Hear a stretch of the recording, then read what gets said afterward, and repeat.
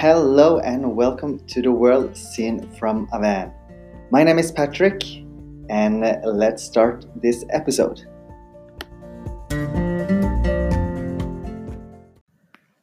Today I was thinking that I was going to talk about taking a break or going on retreats. Since it's the time, we're getting closer to that time of the year where we all kind of getting into a reflection state of mind.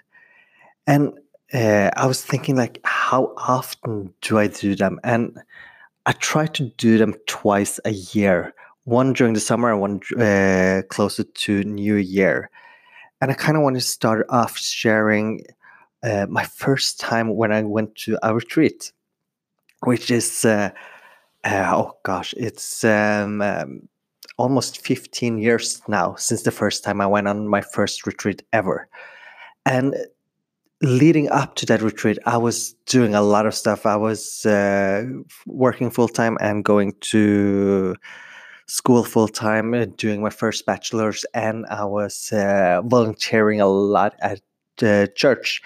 And I didn't have any kind of a sense of a direction of where I wanted to go. So I kind of just went all over the place, and I started to get more agitated and tired, and I never really got on top of my game again. So after a couple of weeks where I started to feel like really, really tired, I just figured out that I needed a break of some sort. And I started to do some research about it, and I found this thing called a silent retreat. I didn't quite know what it was. Didn't quite know what it was back then, but reading a little bit about it, I thought, this might seem. It seemed a little bit intriguing, and I was thinking, I just need to get away from this area, from where I lived at the moment, and I kind of I'm just gonna go for it. And it was kind of expensive, but I was thinking, I have. I can do like a week in there. That probably should be enough, at least get me started, or doing some processes or something. So I booked it, and I came up there. I still remember it so clearly, as I got up there during the evening, and it was already dark. There was like a candlelight outside the doors, and the snow was the snow.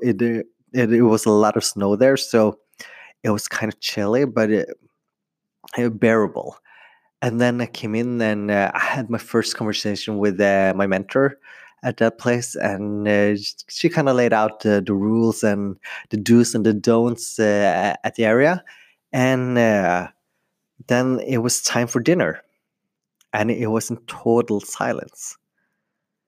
And it was really uncomfortable the first time, because you know how it is. Like, we talk during dinner and we socialize, but here you weren't supposed to, or you weren't socializing anything.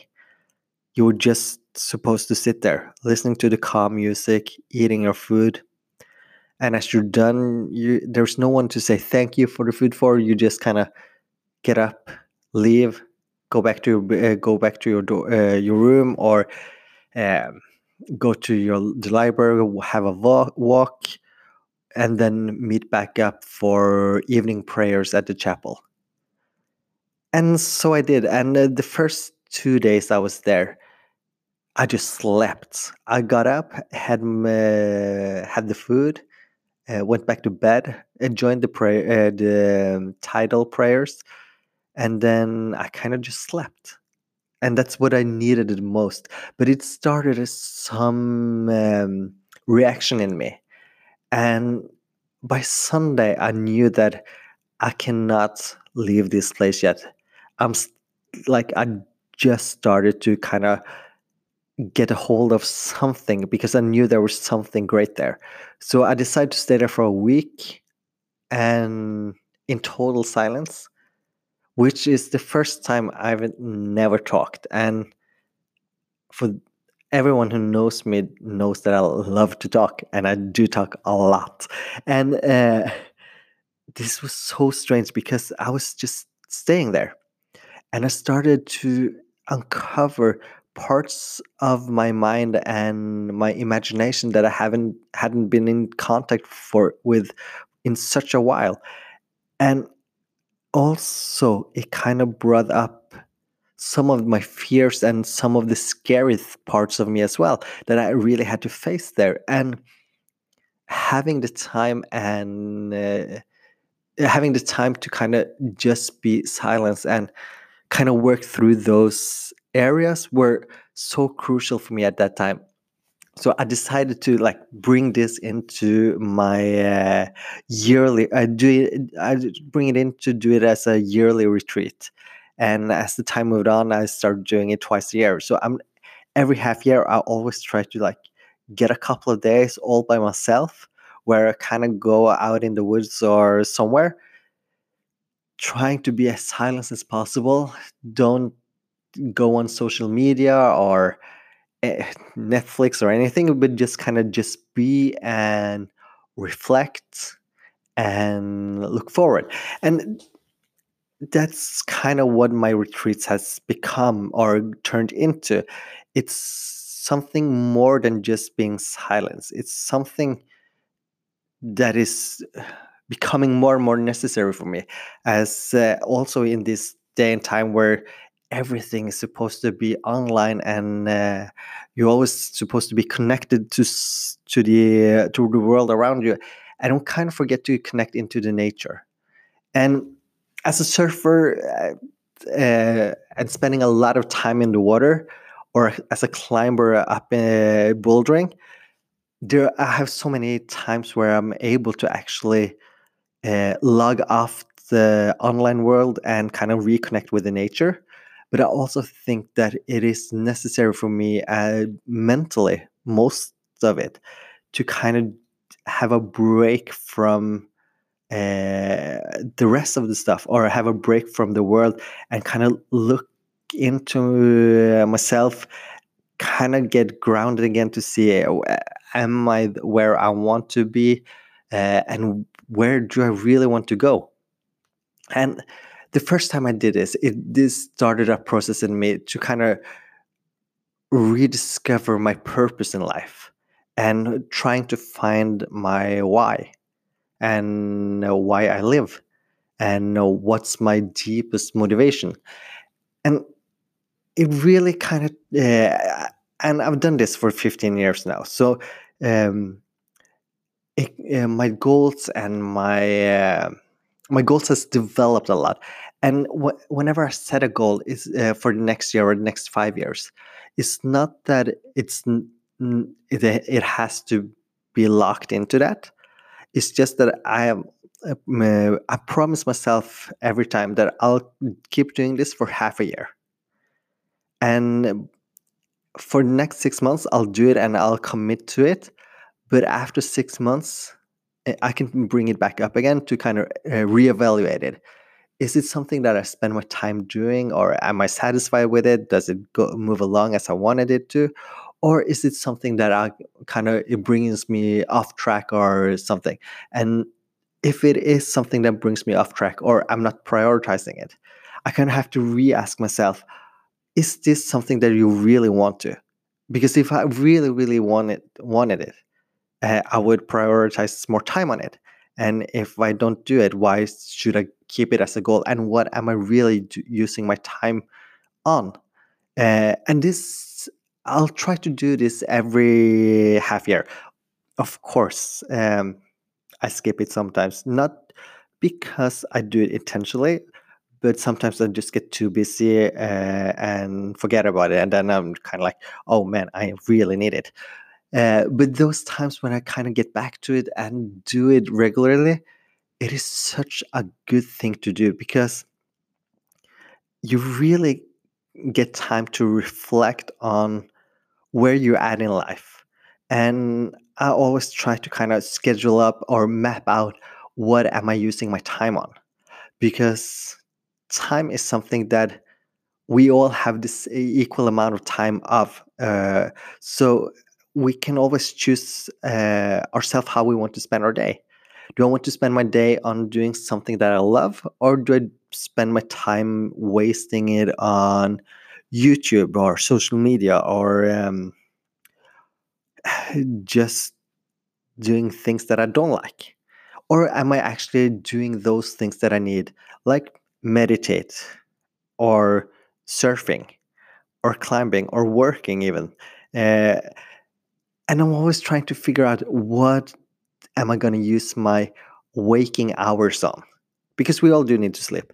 Depending on how good of a sleeper you are, you need probably between 6 and 8 or 9 hours. So, what are we doing with the rest of our time? And that always intrigues me so much. And we humans, I think we do need breaks. Uh, because it is good for us to take, like, I call it a mental break. Just the lack of a better wording, and it kind of is funny for myself, but and to kind of keep our balance, I think there's always as in all other training, there's always the rule of output and input. If you just keep pouring out of yourself mentally, you somewhere along the line are going to run out of things, and you are going to burn out or something. But if you do have the input, then you can always do the output as well. And that's what I think we need, that balance. Like, we need those inputs. And when I call it retreats, I just kind of figure out that my retreat is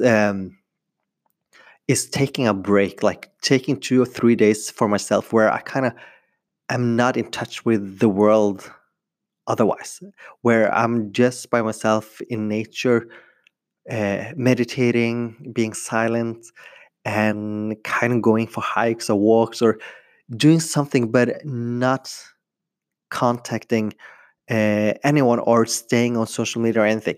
That is what a retreat is for me. Your retreat may be really different from me, but I think it's important for us to find those ways that brings us back energy, or kind of levels us again.